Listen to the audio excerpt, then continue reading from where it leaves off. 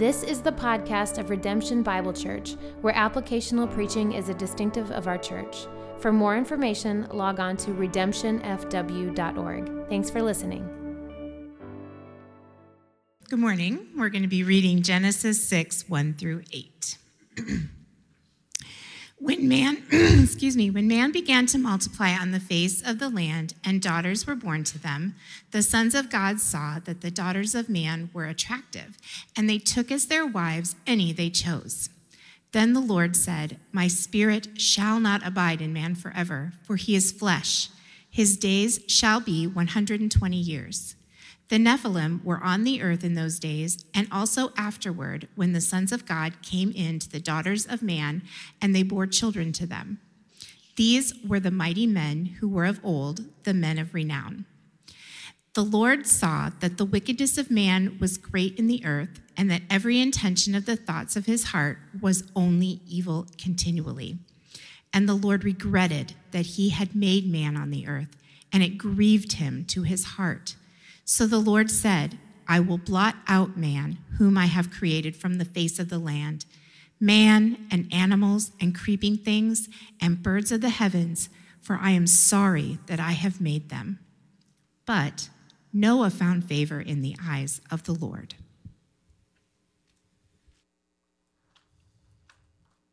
So what's the biggest problem that you face in your world? I'll let you think about it for a second.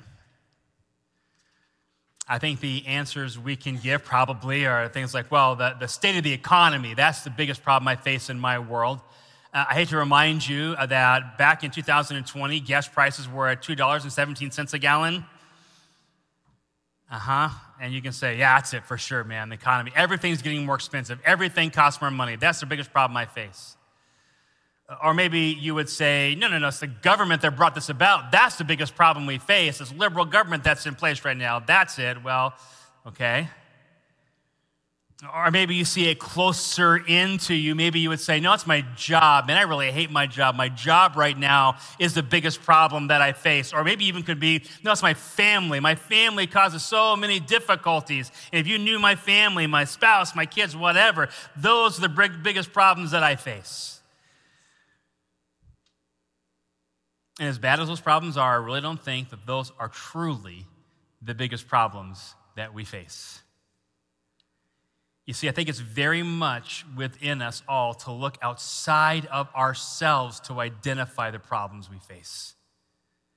But the reality is the biggest problem you face is not outside of you. In fact, it is you.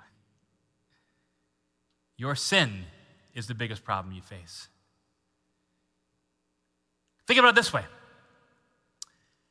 Is it the government or is it how we react to the government? Is it the economy or is it how we're living and reacting and feeling ourselves within the economy? Well, Pastor, things are getting really hard and they don't look like they're getting any better, and it makes the guy worried, it makes the guy stressed out. Isn't it okay to be a little stressed out and worried? Well, what do you do when the Bible says, do not be anxious about anything? And what do you do when the Bible says 365 times, do not fear?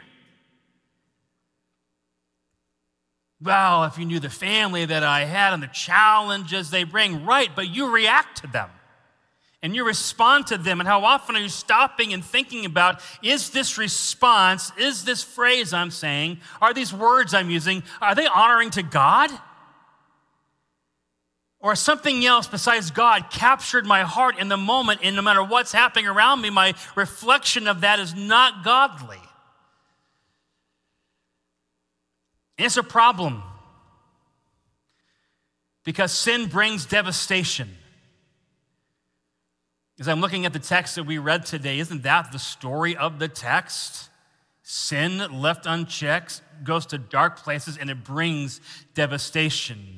I don't know if you noticed or not, but a few weeks ago, we actually started kind of a new little mini-series in Genesis. So the first focus that we were in, we called it the foundation of theology, as we looked at creation and we contemplated some of those things on a theological level. But a couple weeks ago, we kind of switched to the foundation of depravity, As we talked about Cain and Abel, and last week about Lamech and how things have gotten, and now continuing this week, it's a difficult time. And I have to warn you, we're going to be in this whole topic of depravity for a while. Because once we get to the Tower of Babel, then we're going to switch over to Romans chapters 1, 2, and 3. And guess what Romans 1, 2, and 3 talks about? Depravity. But this morning especially, I need to lean in a little bit. Because we have a tendency to look outside of ourselves, to blame everything else, to downplay and to excuse. And so the big idea that I'm after this morning is this: I will take my sin seriously. I will take my sin seriously. I'm going to cover 3 truths to help us see that clearly this morning. And here's truth number 1. I want you to think about for a minute the mess that sin makes. The mess that sin makes. And I want you to see, first of all, that the width of sin, how far and wide the sin goes. And so you may have noticed we didn't do one whole sermon in Genesis chapter 5. It's a genealogy that talks about so-and-so give birth to so-and-so and on and on. Now, last week we wanted to spend some time telling you why genealogies are important, so we talked about that for a focus. And this week I want to point out that the genealogy in chapter 5 is really leading to where we end in 6:1. So look at 6:1 again together. Just going to read this one verse and check this out. When man began multiplying on the face of the land, and daughters were born to them. So man is beginning to multiply. And so just imagine man multiplying and spreading out. And when men multiply, what else multiplies? Sin multiplies, and now you have this thing, this concept, this enemy that we face called the world. When the Bible talks about the world, there's several different ways it talks about it. One is like the ball of mud, the planet that we're on right now, that's the world. There's also the collective mankind, for God so loved the world. But the Bible also talks about the world as this system ruled by Satan, this culture, this world that we live in. And the Bible is clear. This, as men spreads out, men do what men do, and they sin. And the systems and the things that they build, the cultures they build often are sinful cultures. And Christians are told very clearly this in 1 John chapter 2.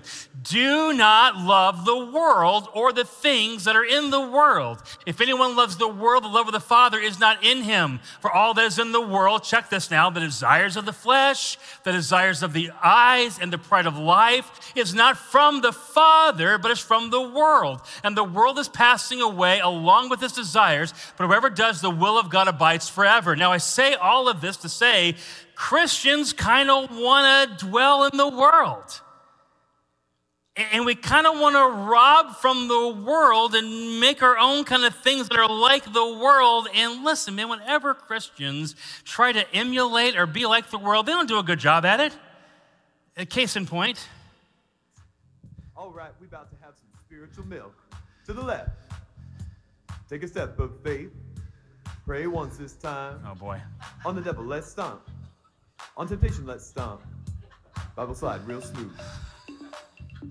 Now praise and shout. Yeah, what you're witnessing is a clear example of the depravity of man and sin, and it's the cha-cha slide, but the Bible version, and they're going to have them some spiritual milk, I guess. But listen,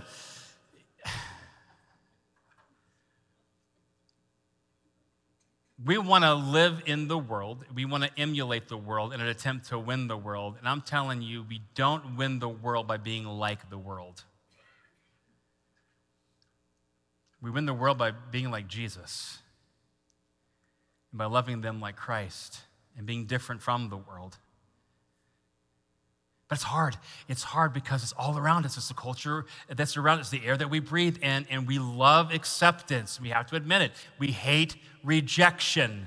And so what we do is we just kind of go along, go with the flow, and before you know it, church, listen, you may be involved in all kinds of sin and pass it off as normal.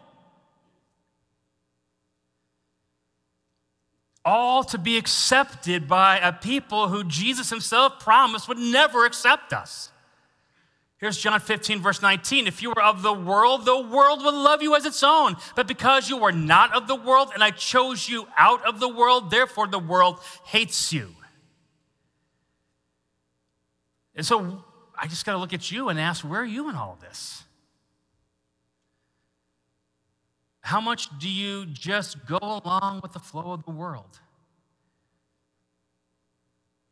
Other times when you stand and say, that's not okay. I can't be a part of this. What will it take for you to shut a show down? I'm not watching this anymore. To turn a song off. We've become numb to some degree. And I'm wondering if we don't need a reminder that we're not to be like the world. Thinking about the width of sin, I want you to also think about the breadth of sin, the breadth of sin. Now, to show you this, I have to step into a highly debated passage of Scripture.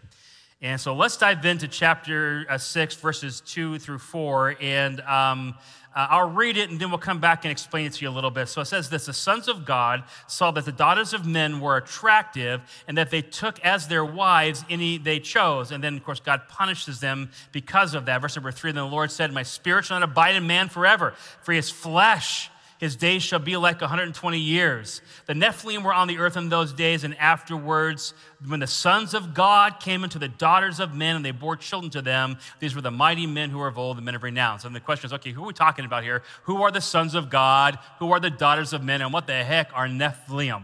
Well, it's not this, okay? This was Hollywood's version a few years ago with the Noah movie, Rock Giants. Okay, not that. Everyone say, not that. Okay, so what are we talking about? Well, there are three main interpretations of this text. So let's walk through them each. And I have to say, as I was studying out God's word this week, my changed. I held to one interpretation. I have now moved to another interpretation, and I'll explain why as we dive in. So one interpretation says that these are the sons of God, are fallen angels. So you probably know that when Satan fell, he took a third of the angels with him from heaven. And so there's a third, massive number of fallen angels that are now here on this earth. We call them demons.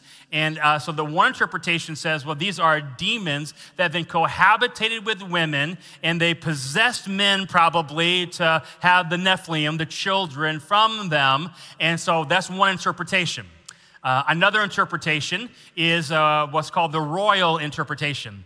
And there are times in ancient Greek literature that kings are called sons of God. And so about the 2nd century, Jewish interpreters began to say, well, maybe that's what this is here. They are kings, and they are then taking regular women, normal women, and they're making a harem, and that's the sin that's going. The sin is instead of a king building a harem. Maybe that's the sin happening here. That's one interpretation. Another interpretation is called the Sethite interpretation, and that's the idea of this. Remember how we left off in Genesis chapter 4, and it talked about the line of Seth, and how we saw this was a line that led all the way to Christ. And so you have this holy, godly line, these sons of God, but they begin to marry into normal, regular women. The daughters of Cain is the idea, Canaanite women with Sethite men, and that's what's really going on here. And again, as I studied them out, really, I would have held previously to that middle one, the royal interpretation. But where I'm at now in my study is I'm shocked to say that I'm kind of more leaning toward the fallen angels interpretation. This is probably demons that have either possessed men or somehow, some way cohabitated with women. And let me tell you why I landed there. And I think it just comes to interpretation of God's word.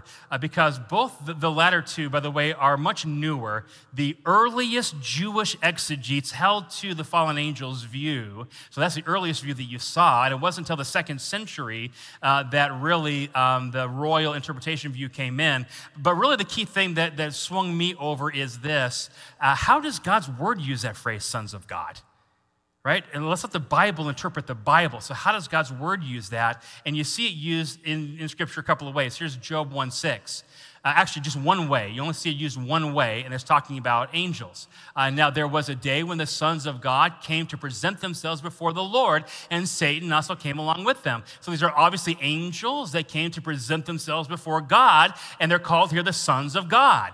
Later on in Job, we see this about the day of creation. It says this, when the morning stars sang together and all the sons of God shouted for joy. So you see them being referred to as angels here. So we have these angels that are being talked about and identified as sons of God, the same phrase used in Genesis chapter 6. Now the problem, the pushback against that is, well, Jesus said in Matthew 22:30 that angels cannot marry, nor are they given in marriage. So doesn't this mean that it can't be them? Well, MacArthur says this about that. Matthew 22:30 does not necessarily negate the possibility that angels are capable of procreation, but just that they do not marry. To procreate physically, they had to possess human male bodies. So all that to say, probably this is what we're talking about here. And then you put on top of that some other verses later on in the New Testament that allude to angels creating or angels participating in grievous sin around the time of the flood. So here is 2 Peter chapter 2, verses 4 through 5. It says this, for if God did not spare angels when they sinned, but cast them into hell and committed them to the chains of gloomy darkness to be kept until judgment, if he did not spare the ancient world, but preserved Noah, a herald of righteousness with 7 others, when he brought a flood upon the world of the ungodly. So again, you have this story about angels falling into some specific sin about the time of the flood, and you see it again in Jude 6. And the angels who did not stay within their own possession of authority, but left their proper dwelling, he has kept in eternal chains under gloomy darkness until the judgment of the great day. So adding all of that up, that's kind of where I moved. But all of that to say, look, regardless of your interpretation, and by the way, I'll say this, I would not die on that hill. And I think it's important to note again this morning that there are levels of doctrine to which we hold with various levels of intensity. That's not one I would hold intense, okay? It's just my interpretation of this text that's kind of moved. It's what I would call a secondary doctrine. We have essentials.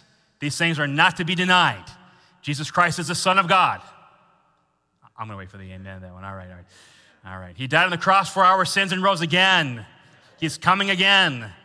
This is God's word, infallible and perfect. Okay, those are things that I hold to essentially. There are things that are primary doctrines. This would be a secondary doctrine, so it's okay to have various views on some of these things. But all that to say,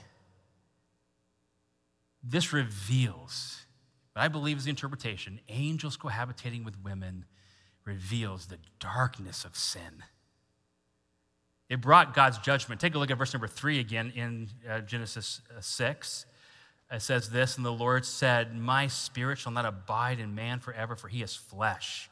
I think it's interesting, by the way, that God does, even though it sounds like these sons of God were just taking the women, there is some sin involved, potentially in the willingness of the women and their fathers of the daughters giving them to marry outside of natural bounds. Whatever the case, God says, my spirit shall not abide in man forever, for he is flesh. His days shall be 120 years.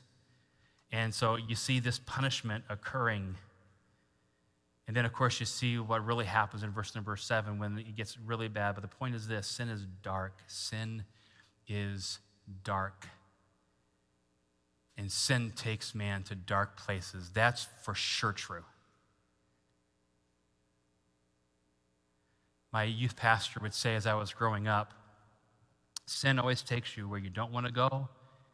It keeps you longer than you want to stay, and it costs you more than you want to pay.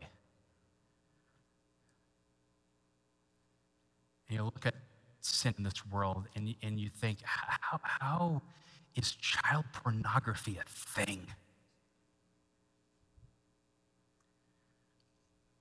Well, medically speaking, people who are addicted to pornography, that initial rush that it gave when they began looking at just normal porn didn't do it anymore, so it got darker, and it gets to very dark places.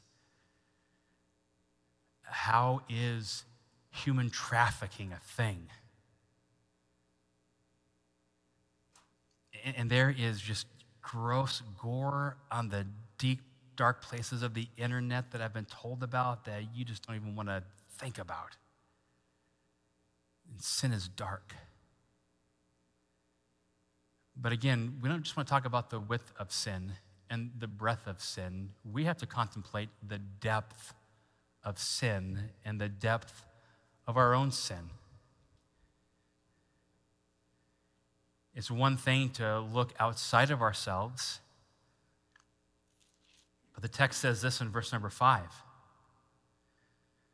The Lord saw the wickedness of man was great in the earth, and that every intention of the thoughts of his heart was only evil continually.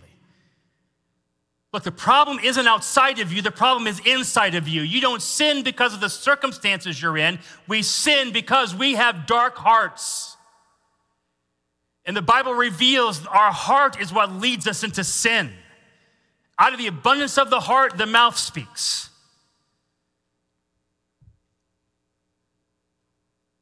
Our sin has caused darkness. Our sin has gone to places where we don't ever want to go. And that has caused damage. It has made a mess. What relationships in your life have been affected because of sin? What has it had on your own life? What pain and heartache has your sin caused because of the dark desires you have? We don't want to think about it. We want to excuse it. We want to call it something else. We want to blame it on somebody else. But church, we got to own it. Sin is messy, but then also this, the mess that sin makes, also the pain that sin causes. The pain that sin causes.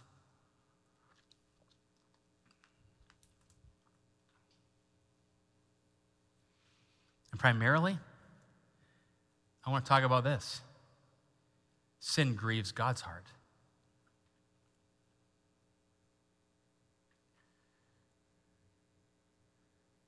We have another tough verse to interpret here when you look at verse number 6.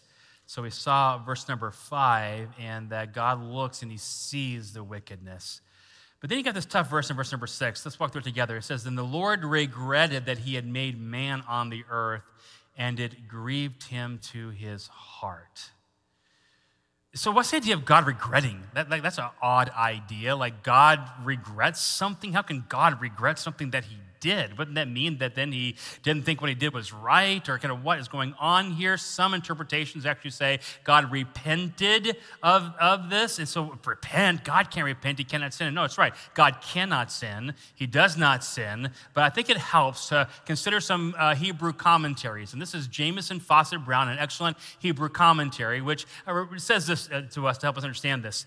God cannot change, and he lists some verses there to back that up. Now listen, but by language suited to our nature and experience, he is described as about to alter his visible procedure toward mankind from being merciful and long-suffering.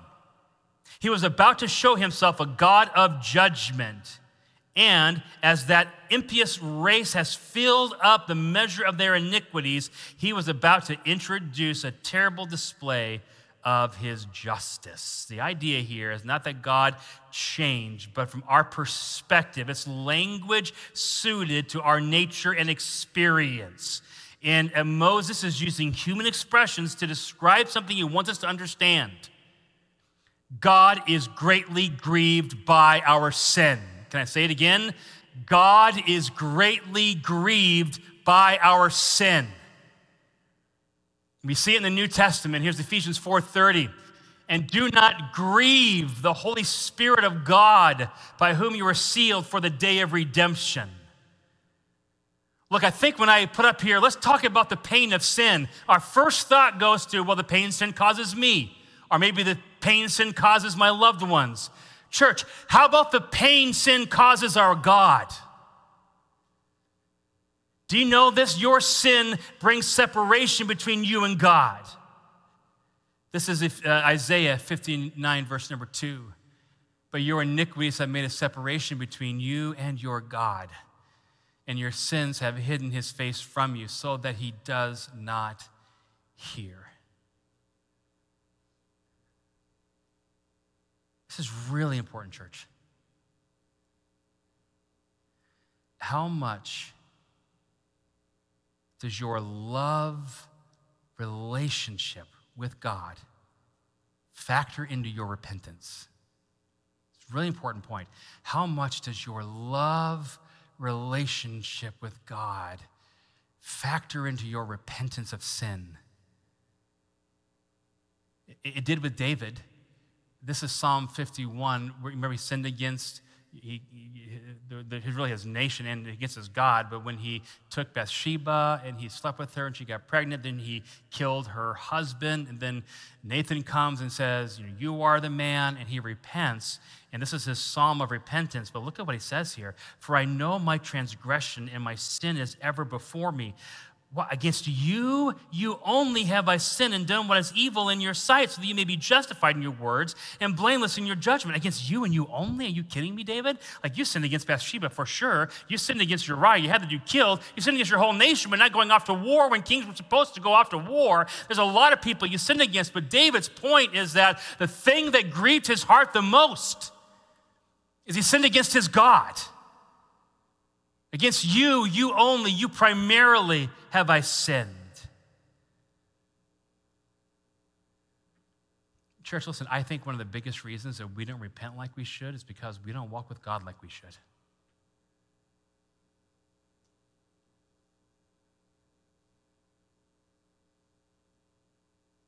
That you live every day in and day out, without talking to him, without hearing from him, without loving him and being loved by him, that we get caught up in just the rat race of every day and we just don't remember that we have a God who loves us, that we can walk with, and you feel guilty because you didn't get in your devotions, you didn't do this, but just that love relationship. And even when we repent, often our repentance is lackluster, it's ineffective. You ever done that? You ever like, I'm going to repent of this, I'm going to stop this, I'm going to do it, only to go right back into it again? What's happening with that? Well, I think of this. I think that we often have, listen to me now, the wrong heart foundation behind our repentance, and it becomes not godly grief or godly sorrow, but it becomes worldly sorrow. And let me help you understand this. This is from Paul, 2 Corinthians chapter 7, which says this. He compares these two things. He says, for even if I made you grieve with my letter, so they were sinning, he wrote a letter, they repented. He said this, for even if I made you grieve with my letter, I do not regret it. For though I did regret it, for I see that the letter grieved you, though only for a while. As it is, I rejoice, not because you were grieved, but because you were grieved into repenting. For you felt a godly grief, so you suffered no loss through us. For godly grief produces repentance that leads to salvation without regret. Whereas worldly is coming up a lot, whereas worldly grief produces death. For I see what earnestness this godly grief has produced in you. What eagerness to clear yourselves, what indignation, what fear, what longing, what zeal, what punishment. At every point you proved yourself innocent in the matter. It's so important to see this. Why are you grieved about your sin? Do you know it could be for a lot of wrong reasons that have nothing to do with your love relationship with God himself? And if your repentance is ineffective, maybe it has the wrong heart foundation. Maybe it's not about relationship. So I'll give you this illustration. When I graduated high school, I had a vision for my life, and that vision was I was going to be a music teacher, a choir director. I loved singing, I loved music, and I was going to do that for a living. And so I was running hard after that, and I even had a full ride scholarship to Washington State University for vocal music. But what happened was I never took a foreign language, so they did not accept my application. And I was like, oh no, now what am I going to do? And I was kind of mad at God about that. I was already running from God. I knew I was called to ministry, but I was fighting all of that. So I went down to Kentucky because my parents moved back to Kentucky. So I went down to Kentucky to kind of live in that whole environment and got caught up with my cousins who were kind of running on the wild side a little bit. And I began to smoke cigarettes and realized I really enjoyed smoking. And then one day, my dad didn't know, but one day I was at my uncle's house. And I was leaned up against, the heater, and I had a cigarette, and just imagine it. Oh, I should have brought one in and smoked it so you can really see the picture here. But I was smoking a cigarette, just kind of smoking a cigarette like that, and my dad walks in, and he sees me. And his face just drops. He says, boy, what's that in your finger? He's from Kentucky. Boy, what's that in your finger? I said, it's a cigarette. He said, well, I just can't believe it. I just never thought I'd see you smoking. And I just remember the feeling right now that just crushed me. And he left, and I was so convicted. I went running up alongside his car and knocked on him, and I gave him the cigarettes because he smoked, but I gave him the cigarettes.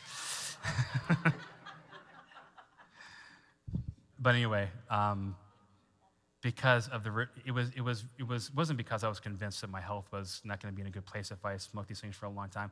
It was that it put distance between my dad and I have always been very close.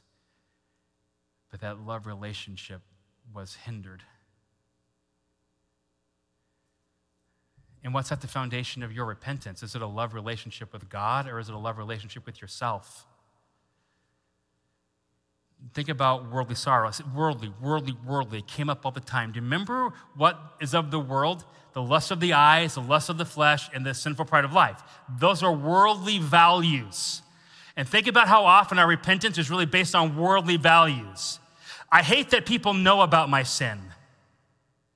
I hate that my sin will bring uncomfortable circumstances. I'm sad that I might actually have to give up something I really enjoy. That's worldly sorrow based on a love for self. But godly sorrow is based on a love for God.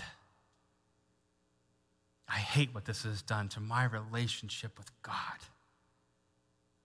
I hate that this sin has grieved my Jesus' heart. I hate that I hurt God. Church, I think the biggest reason we don't repent like we should is because we don't walk with God like we should. What I want for you more than anything is for you to put on a daily love relationship with Jesus,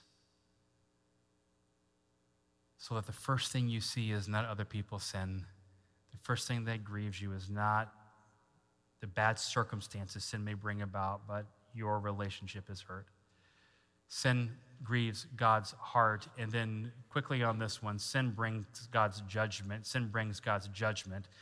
We saw it with the sons of God, daughters of men in verse number 3. Then the Lord said, my spirit shall not abide with man forever, for he is flesh. His days shall be 120 years. So God shortens the lifetime of men. Look back in chapter 5 and you'll see how long these dudes lived. It was a long time. Now, it doesn't stop immediately. Noah still lives 950 years, which is awesome to think about. But then on top of that, you see it happening, but it begins to shrink from there. By the time you get to Moses, these guys are living in their hundreds and 20s. In fact, Aaron is the longest lived guy of all of that. He lives 123 years, so it wanes off as time goes on. But you see the judgment there. You'll also see the judgment in verse number 7. And the Lord said, I will blot out man whom I've created from the face of the land. Man and animals and creeping things. I mean, this is severe judgment. A worldwide flood is coming. Why? Because of sin.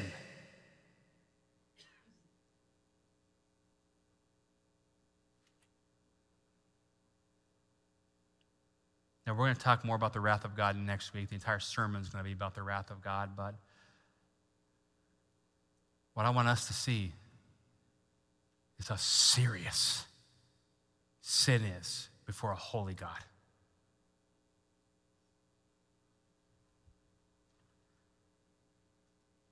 I was tired.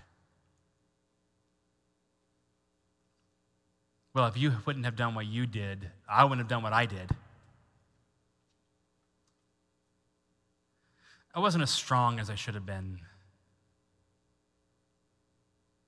Everyone struggles with this. No, it's just my personality. I slipped a little.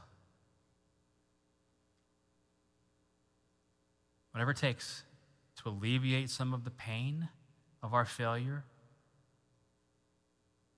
our excuses are never ending. Today, I want you just to think on your own life and your own heart. Where are you with your sin? Church, are there sins that you're still hiding? What sins are you still excusing?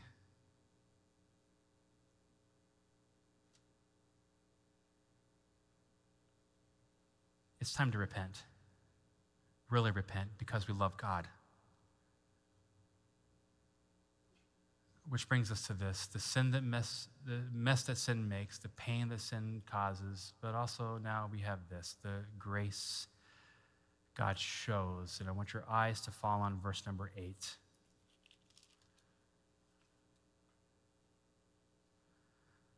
But Noah found favor in the eyes of the Lord.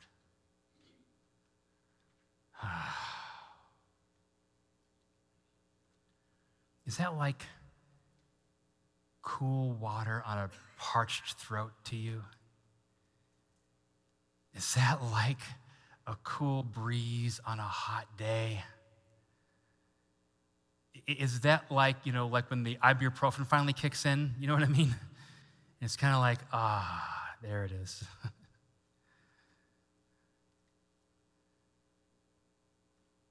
Because what you have in the midst of the horrificness of sin is you have a God of grace. But Noah found favor. Noah found grace in the eyes of the Lord. And what's awesome is right from the very, very beginning, you always see God's grace, at least a thread of God's grace in all of these stories. I want you to think about the garden for a minute, right? So Adam and Eve really blew it in the garden, and they were ashamed of their nakedness. But did God have them leave the garden naked? No, he didn't. He sacrificed an animal and clothed their nakedness. That's his grace. How about with Cain? Cain said, this punishment is too great for me to bear. Men are going to kill me when they see me. And God said, no, I'm going to put a mark on you to preserve your life. What is that? That's grace.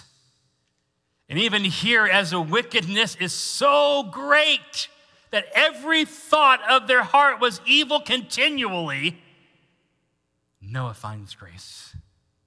It's all throughout the Bible. In fact, do this. Take your Bible and go to Psalm 136, if you would, please. Psalm 136. In Psalm 136, we're going to see a phrase that is repeated over and over again in the Word of God. And I want you to see this phrase.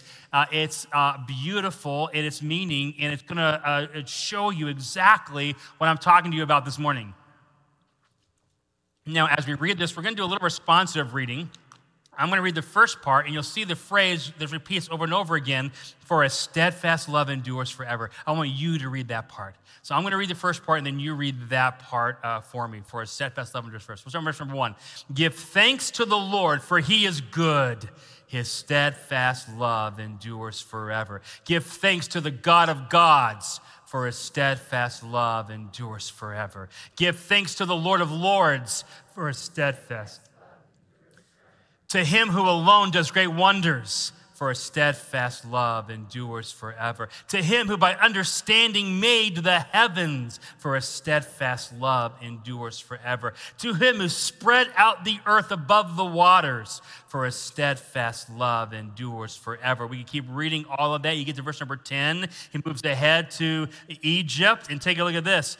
To him who struck down the firstborn of Egypt, for his steadfast love endures forever. Who brought the Israel out from among them, for his steadfast love endures forever. And we can go on and on and on and on. And God is trying to tell us that throughout the history of his people, one thing he wants you to know, one thing he wants you to believe. Church, what is it? His steadfast love endures forever. This is our God. Now, be honest. Does his grace feel like a cold drink on a parched throat? Does it feel like a cool breeze on a hot summer day to you? Or is it like, And maybe it doesn't feel that way because you have pushed down the seriousness of your sin too much. When we rob ourselves of owning our sin, we rob ourselves of the amazing truth of God's grace. And I will tell you from experience, the victory over sin comes when we are amazed that God would forgive a sinner like me, because that draws my heart in to love him more. Maybe the thing your relationship with God needs more than anything else is for you to say, God, forgive me, be merciful to me, for I am a sinner.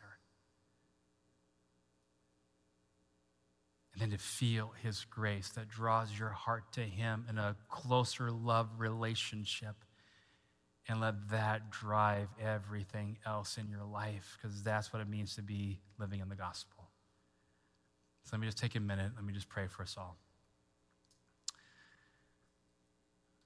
Lord, to say that we're thankful for grace this morning is just not even close to what our hearts feel. I know my sin.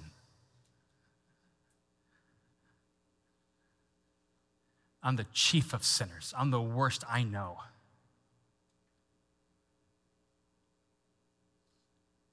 But you forgive me. It just is mind-blowing that you would, but you do. I've preached the gospel and then I've sinned against the gospel. And I hate that. I hate my sin. But you forgive. And you love.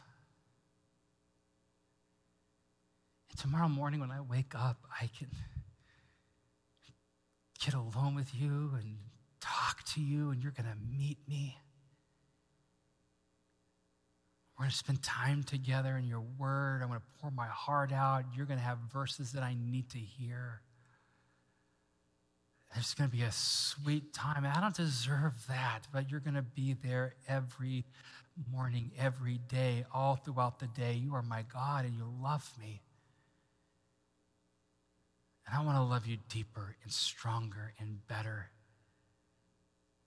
And I want to hate my sin more. And I would pray that you would do that work in my heart. Do that for all of us. And we're going to give you the glory for what you do in Christ's name. Amen. Thank you, redemption. You are loved.